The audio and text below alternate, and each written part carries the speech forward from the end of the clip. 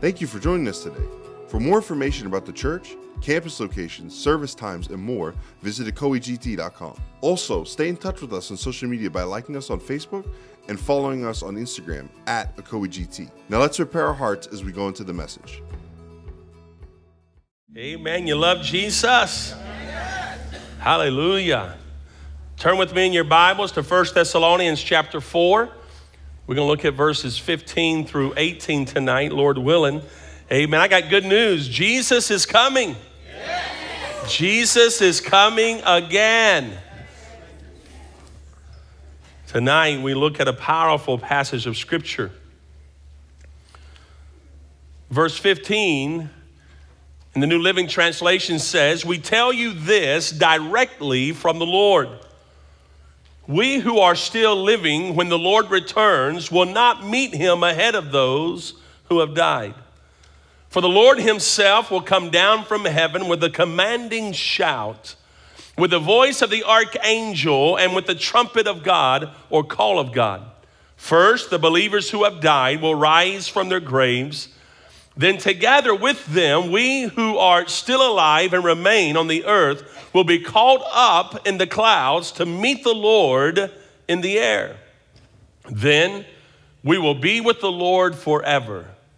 Verse 18, "So encourage each other with these words." Let us pray. Father, I thank you for your word tonight. And Lord, I thank you for the hope that we have in Christ. I thank you, Lord, that Christ, you are going to return. That, Lord, that our hope goes beyond this natural world. Our hope looks toward heaven. And Lord, I pray, God, that tonight as we come to the table of the Lord and break the bread of life together, God, give us ears that would hear and a heart of understanding, and unite us together and knit us together with your love. In Jesus' name, amen. Let's take a moment and look at the context, dropping back to what we talked about last Wednesday night. Verse 13, he says, "And now, dear brothers and sisters, we want you to know what will happen to the believers who have died. And the reason is because we don't want you to grieve like people who have no hope." So Paul is telling us, listen, we deal with death and dying differently than the world does. We don't grieve like the world. We don't have to, because our hope is in eternity. Our hope is in Christ Jesus. And he said this in verse 14, "For since we believe that Jesus died and was raised to life again, we also believe that when Jesus returns, he is coming again. God will bring back with him the believers who have died." So our hope is in Christ Jesus. And I remember last week I said, I love that phrase, dear brothers and sisters, because this tells me this is a family discussion. This is a conversation meant for family matters, if you would, in order to instill something into the family. It's like Paul, as a spiritual father, is calling these new converts, these new believers in Thessalonica together, and he's transferring DNA, if you would, to them. You know, when you've never traveled down a path before, it helps to have a roadmap to help you navigate. The way, the emotions, and the actions. And the passage before us, all the way from verse 13 to down to verse 18, is a roadmap discussing family matters, discussing how one is to respond when traveling down a road that we all must travel down. And last week we spoke about death. And we spoke about how death is the enemy of life. Christ has come to give life. Christ has come to destroy the enemy, death. And we looked at how death is a result of the fall, the original sin. And it's the destiny of everyone. However, for the believer, death and dying is not the end. Just the verse that our missionary quoted was actually in 1 Corinthians 15. And it's the last verse of chapter 15. But if you looked at verse 54, It's this: death is swallowed up in victory. O death, where is thy sting? O grave, where is thy victory? And then look at verse 57. It says, but thanks be to God who gives us the victory through our Lord Jesus Christ. Therefore, my beloved brethren, be ye steadfast, unmovable, always abounding in the work of the Lord. Always abounding. Why? Because you know your labor's not in vain. Because you understand that you're living life with purpose.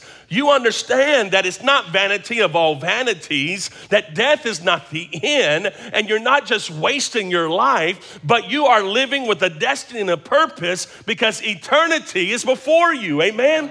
The presence of God, heaven itself. And last week we spoke about the grieving believer. Paul says, I want you to know. I don't want you to be ignorant concerning these things. We grieve with hope. And we looked at the Message translation. I love how the Message translation puts this verse. It said, first off, you must not carry on over them like people who have nothing to look forward to. Talking about our loved ones who have died in Christ. We don't carry on over them as if we have nothing to look forward to. And then it says this, as if the grave were the last word. Boy, that phrase just really grabbed me last week. As if the grave was the last word. Aren't you glad the grave is not the last word?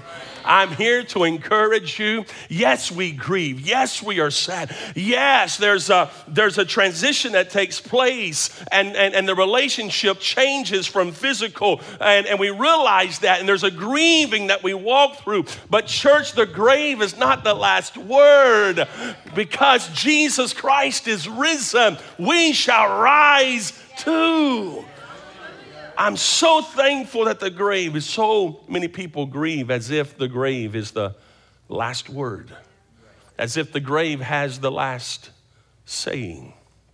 But I remind you as a believer in Christ Jesus, the grave does not have the last word. And then he said this, we believe. And this is the roadmap.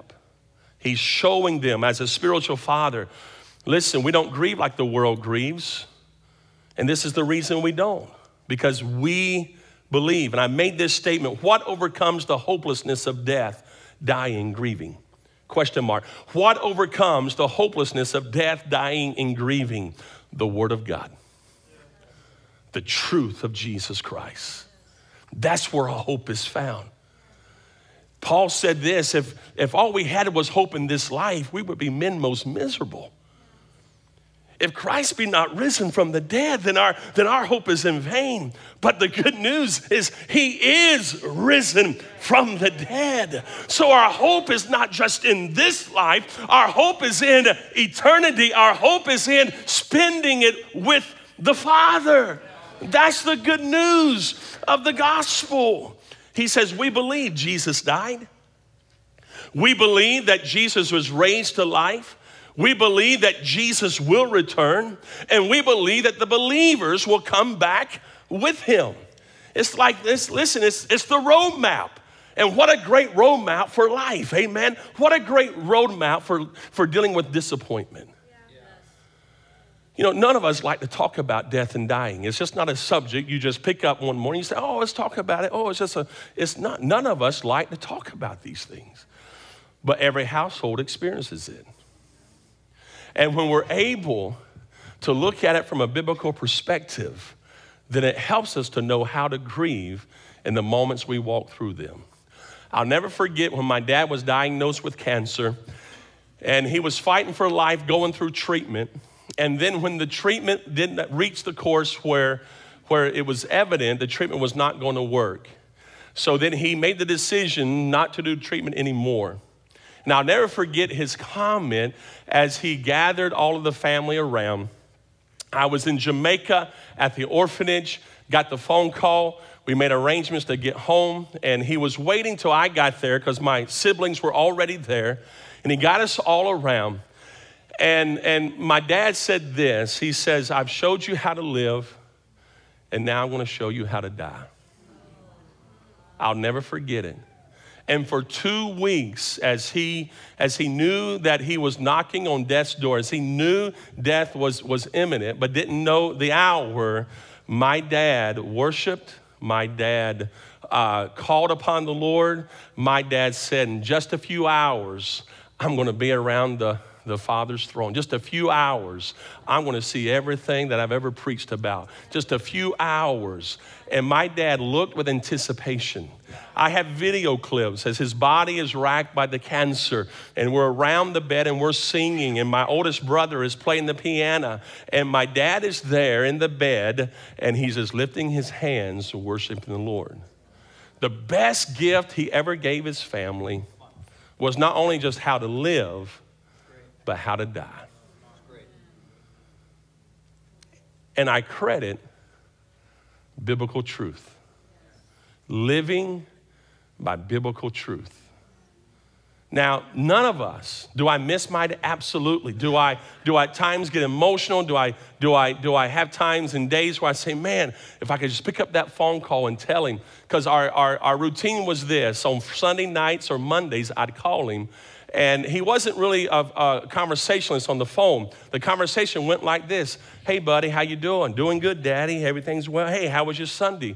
It was great, Dad. How many did you have? So I tell him, how was the offering? Oh, it was good, Daddy. It was really good. All right, son, great to hear from you. We'll talk to you next week.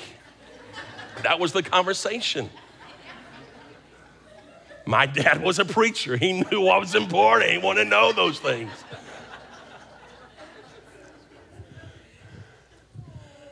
I can never tell you how many times I thought on Monday, I wish I could call him one more time.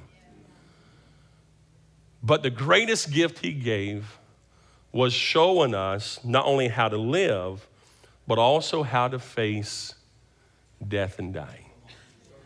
And it made it so much easier for us as a family. And the hope is this: I'm going to see him again. Jesus is coming again. I'm going to see my grandparents, my granny. She died 3 months after we moved here 20 and a half years ago.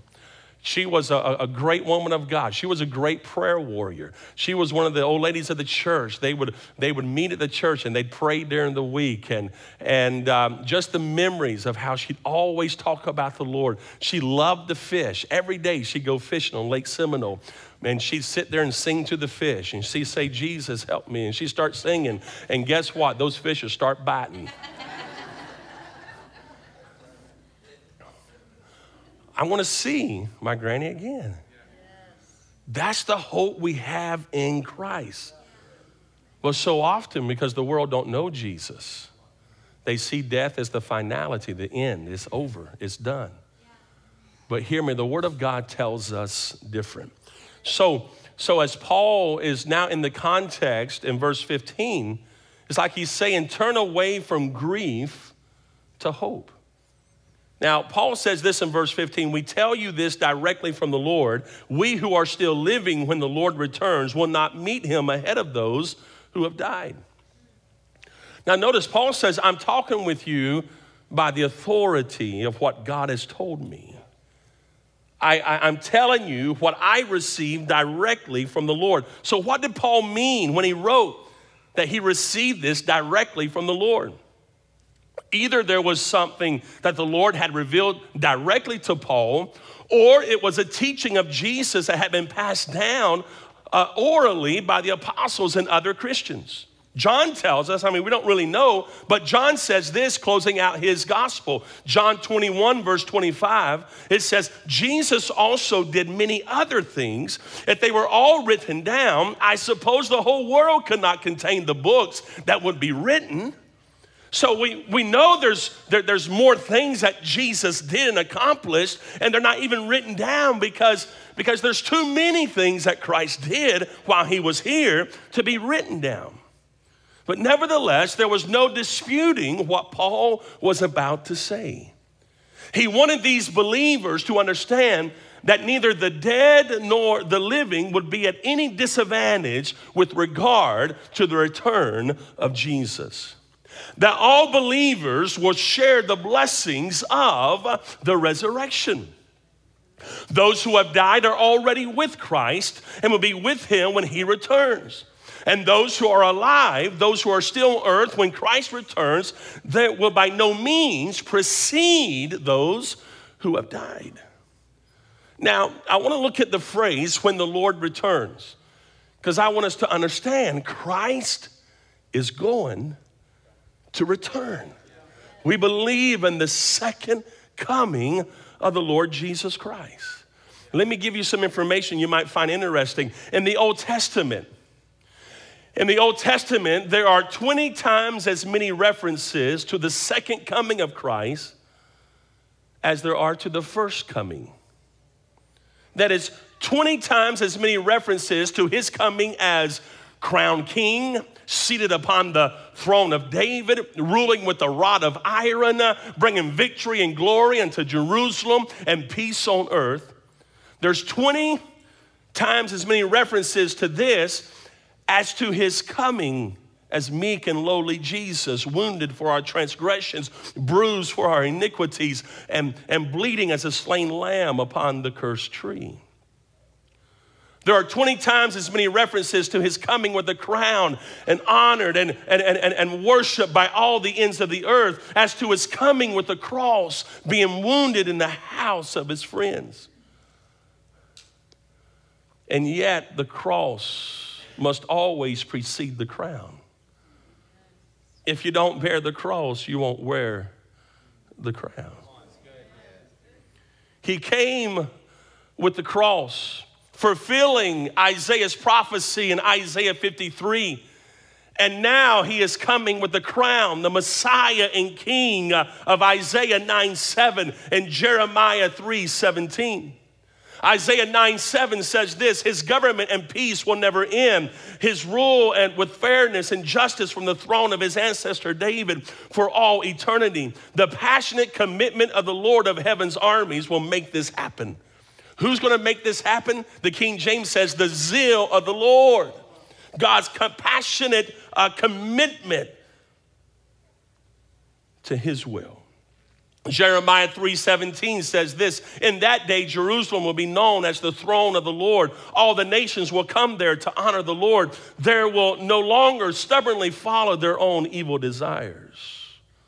So not only did he come to the earth once to bear the sins of many, but listen to what the writer of Hebrews tells us in chapter 9, verse 28. It says, so also Christ was offered once and for all time as a sacrifice to take away the sins of many. He will come again. Did you hear me? The word says he will come again, not to deal with our sins, but to bring salvation to all who are eagerly waiting for him. Notice the posture of the saint, waiting for him, anticipating the coming of the Lord. So as you're looking, and just some interesting facts in the Old Testament, 20 times more references to the second coming as to the first coming. And the first coming's already happened. The first coming's already taken place. We know Jesus came, was crucified, buried, and risen again. And church, if that took place, we know because there's more references about his second coming than about his first coming. Guess what? He's going to return. Guess what? We got to be ready. We're looking for him. And what a day that's going to be. How many remember that old song? What a day that will be when my Jesus I shall see. The good news of the church today is Christ is going to return, and I am ready to see him. The New Testament declares his coming. In the 260 chapters of the New Testament, the second coming of Jesus Christ is referred to 318 times. The epistles of Paul, while referring to water baptism only 13 times, refers to the second coming 50 times.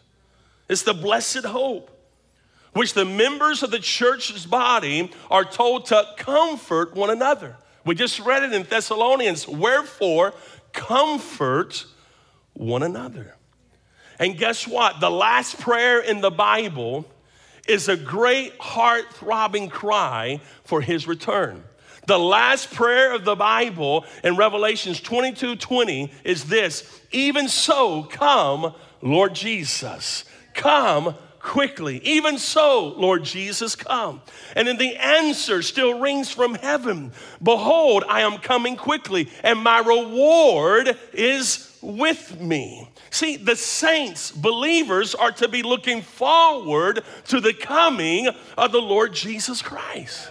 Jesus himself said it this way: if I go away to prepare a place for you, I will come again.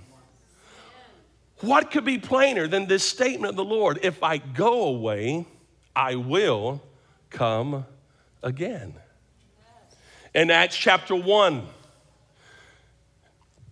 just a few days before the day of Pentecost, in chapter 1, verse 11, it says this: men of Galilee, they said, as Jesus is ascending to the Father. The angel said, why are you standing here staring into heaven?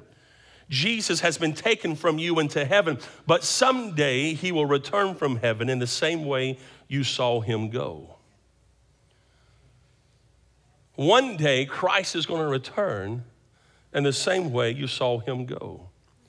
Titus chapter 2, verse 13 says, looking for the blessed hope and glorious appearing of our great God and Savior, Jesus Christ.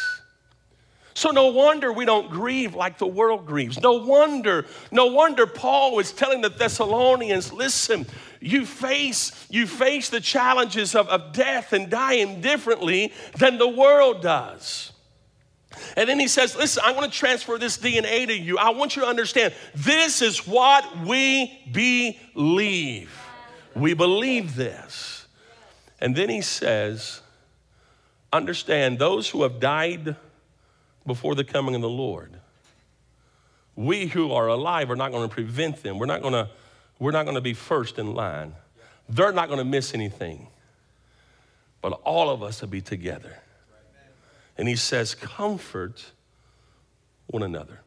There's a word I want to define. It's imminent. Imminent.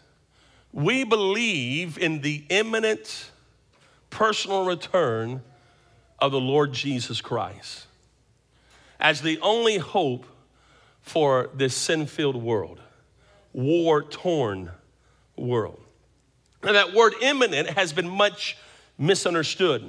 By imminent, we mean that Jesus may come at any time. His second coming is an undated event as far as God's revelation is concerned. We don't know when he is coming, but we know that he is coming, and he may come at any time. Therefore, remember that while we look for him constantly, and he may come at any time, we teach that no man knoweth the day or the hour, not even the angels in heaven. Nobody knows. So somebody begins to give dates, and somebody begins to say, you know what, on such and such date and such and date year, the Lord's coming. Guess what? It might just be a false prophet. Amen? No man knoweth the day or the hour. We believe in the imminent return. It can happen at any moment.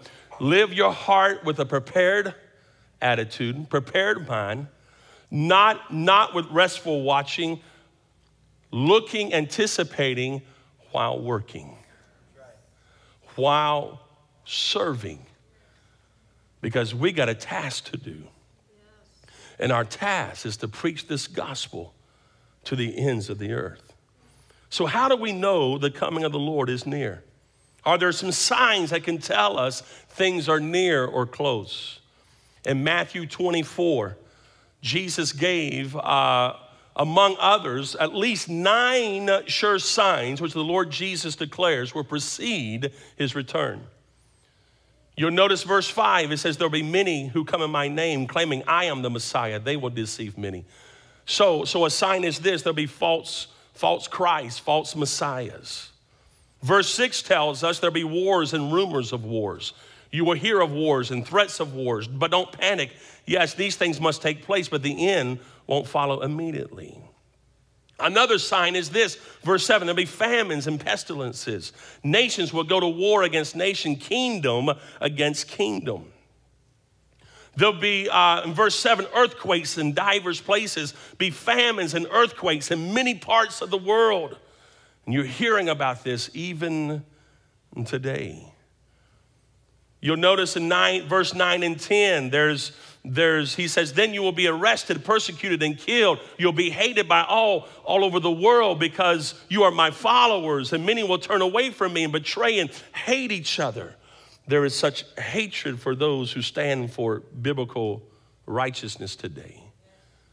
There is such hatred for those who stand for biblical truth. Listen, verse 11, there'll be false prophets and deceivers. Many false prophets will appear and will deceive many. Verse 12 tells us there'll be an increase of iniquity. It tells us also in verse 12 that sin will be rampant everywhere. Apostasy and love growing cold is going to happen. Love of many will grow cold is what verse 12 tells us. And verse 14 says there'll be the preaching of the gospel to the ends of the earth. The good news about the kingdom will be preached throughout the whole world so all the nations will hear it, and then the end will come. Church, I believe that we're living in the day and age where the gospel can be preached to the ends of the world. With the technology that we have, you can go to some of the most poorest countries of all. And I went to one just a few months ago to Haiti, in our hemisphere, the poorest country in our hemisphere. But guess what I found in the midst of all that poverty? Guess what almost everybody had? They had a cell phone. There's hardly not a place you can go in the world today that people don't have a cell phone. Technology is rampant. We have the greatest opportunity before us to preach the gospel of Jesus Christ to the ends of the world. We can usher in the coming of the Lord. It could happen in our lifetime. That's why we support missions. That's why we raise up missionaries to proclaim the gospel of Christ, because we believe in the imminent return of Jesus Christ. We believe the time is short, so there's an urgency for the lost to hear the gospel. How can they hear unless somebody tells them? And how can they believe unless they hear? We must preach the gospel of Jesus Christ. That's why we make no apologies for missions. That's why we're dead set on raising millions of dollars a year, $1 million a year to give to missions. Why? Because we believe that's the heartbeat of God. And we believe it's our part in helping to fast forward. You know, every time you pray the Lord's Prayer, you're praying for the coming of the Lord to take place. Do you know, every time you pray the Lord's Prayer, you're praying for the second coming of the Lord Jesus Christ. Our Father which art in heaven, hallowed be thy name. Thy kingdom come. Thy kingdom come. How can his kingdom come? There is no kingdom without a king. Amen. The king's going to come. Jesus Christ. Wow. Remember, the Lord gave these signs to the disciples in answer to their question. The disciples had asked, tell us, when shall these things be? What shall be the sign of thy coming and of the end of the world? And Jesus answering said, take heed that no man deceive you. So before Jesus gave his disciples the signs of his coming, he admonished them against being deceived by man. He said that there was going to be an age of deception and false teaching, and then he gave the 9 signs of his return. And church, could it be that we are living in the age of deception? Could it be that we're living in the age of false teaching? We must get back to biblical teaching. We must get back to biblical preaching. We must preach Christ and Christ alone. We must be true in our doctrine. We must be solid in our foundation. And Paul told the Thessalonians, this is our hope. Our hope is this: the Lord himself will come down. So Paul assures the Thessalonians that the living believers have no advantage over the dead believers, for both living and the dead are in Christ and will be gloriously joined in glory to the glorious Lord. In fact, the order seems to be that the souls of the redeemed who have died will leave heaven and be joined with their new bodies before the resurrection of the living. There's no reason to grieve over the dead, for the Lord himself will descend from heaven. And he says, with a commanding shout. The implication is this: it ain't going to be a quiet moment. It's going to be noise. It's going to be loud. I don't know exactly how it's going to happen, but the word says a commanding shout, the voice of the archangel, the trumpet of God. I can tell you this is going to be loud enough that the dead are going to rise. Doesn't matter where that grave is, in the depths of the ocean, the depths of the sea is going to give up that believer and they'll rise. It doesn't matter if it's in the graves of the Antarctic. Hear me, they're going to hear that trumpet sound and that believer is going to rise again. That's a loud shout, church, and what a day that's going to be. Says first, believers who have died will rise from their graves. Then together with them, we who are alive. Now notice the teaching of Paul. Paul is writing this, we who are alive. And it shows you that they believe in the imminent return of Christ. That they believe that no doubt. Now a lot of people today say, you know what, you've been preaching this. I've been preaching this for years, hundreds of years. I've been preaching this for even a couple of thousand years, and where is Christ? I'm reminded of what Peter said. God is not slack concerning his promises, as some men count slackness. See, the days in which Christ are going to return, he likened it unto the days of Noah. Noah was a preacher of righteousness. Noah had preached that it was going to rain, it was going to flood. He's building that ark. Everybody's living life their own, even mocking him, even laughing at him. And they're giving and receiving in marriage, and they're just going on in life. And then one day, that preacher was right. And they found themselves consumed by the waves. Church, I want to be ready when Christ comes. I want to be ready. We who are alive and remain shall be called up to meet the Lord in the air. How many remember the old hymn of the church, there's going to be a meeting in the air? Anybody? I thought y'all were believers. I thought y'all were Christian folk. There is going to be a meeting in the air, and that sweet, sweet by and by. Going to meet you over there in my home beyond the sky. Such singing you hear, never heard by mortal ear. Glorious I do declare, God's own Son will be the leading one at that meeting in the air. Y'all don't know that song? Y'all don't know that song? Man, listen. I'm telling you, these millennials, they're just taking over around here. Paul says, then we will be with the Lord forever. Notice this. This is to be a message of encouragement, not of fear. I'm going to be honest. Raised in church all of my life, the holiness message is a powerful message. It's a great message. We come out of that holiness message. I appreciate that's my heritage.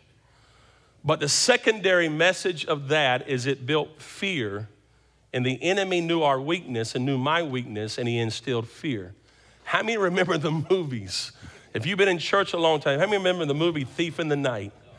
You remember watching The Thief in the Night? Oh my God, my daddy showed that every year on Sunday night.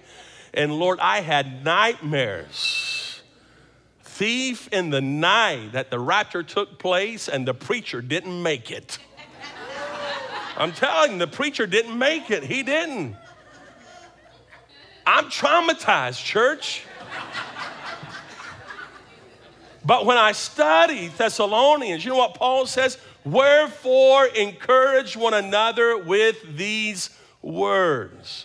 The coming of the Lord is not to instill fear in you. The coming of the Lord is to encourage you to a life of holiness, to a life of sharing the love of Christ, to a life of hearing. We got the greatest message this world has ever heard. Jesus saves. Jesus saves.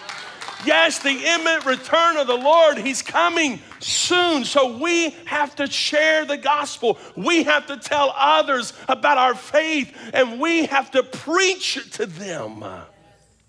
But don't live in fear of the coming of the Lord. For we believe, listen to what Paul said, we believe Christ died, that Christ was raised to life. We believe that he's coming again. For every believer has this hope. So encourage. So when I think about that, encouraging one another, I think about walking life with each other. One's going through a difficult time. One's going through a hard place. And they get their eyes on the temporal. They get their eyes on the temporary things. They get their eyes and they forget about eternity. Encourage that brother and say, hey, brother, remember, life is hard right now, but one day Jesus is coming again. Remind them of eternity. And church, we need to remind ourselves of the second coming of Christ.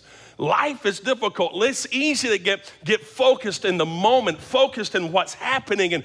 And sometimes we're overwhelmed with what's happening in life. But hear me, encourage one another. You can make it, sister. You can make it, brother, because listen, in this life we'll have trouble and sorrow, but Jesus is going to return, and those who have died in Christ are going to come with him. We shall be changed. That's the blessed hope. Wherefore, encourage each other. Can we stand tonight and just lift our hands toward heaven? And can we just give God thanks for the hope we have in Christ? Can you thank him that we don't grieve like the world grieves?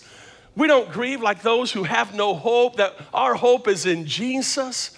Now, Lord, help us, Lord, to encourage one another with this powerful, wonderful message. Lord, this powerful, wonderful gospel, help us to encourage each other. Lord, to come alongside of each other and say, you can make it. Don't just look at the temporal. Don't just look at what you're going through. Keep your eyes upon the fact Jesus is going to return. Live for him. Lord, we thank you.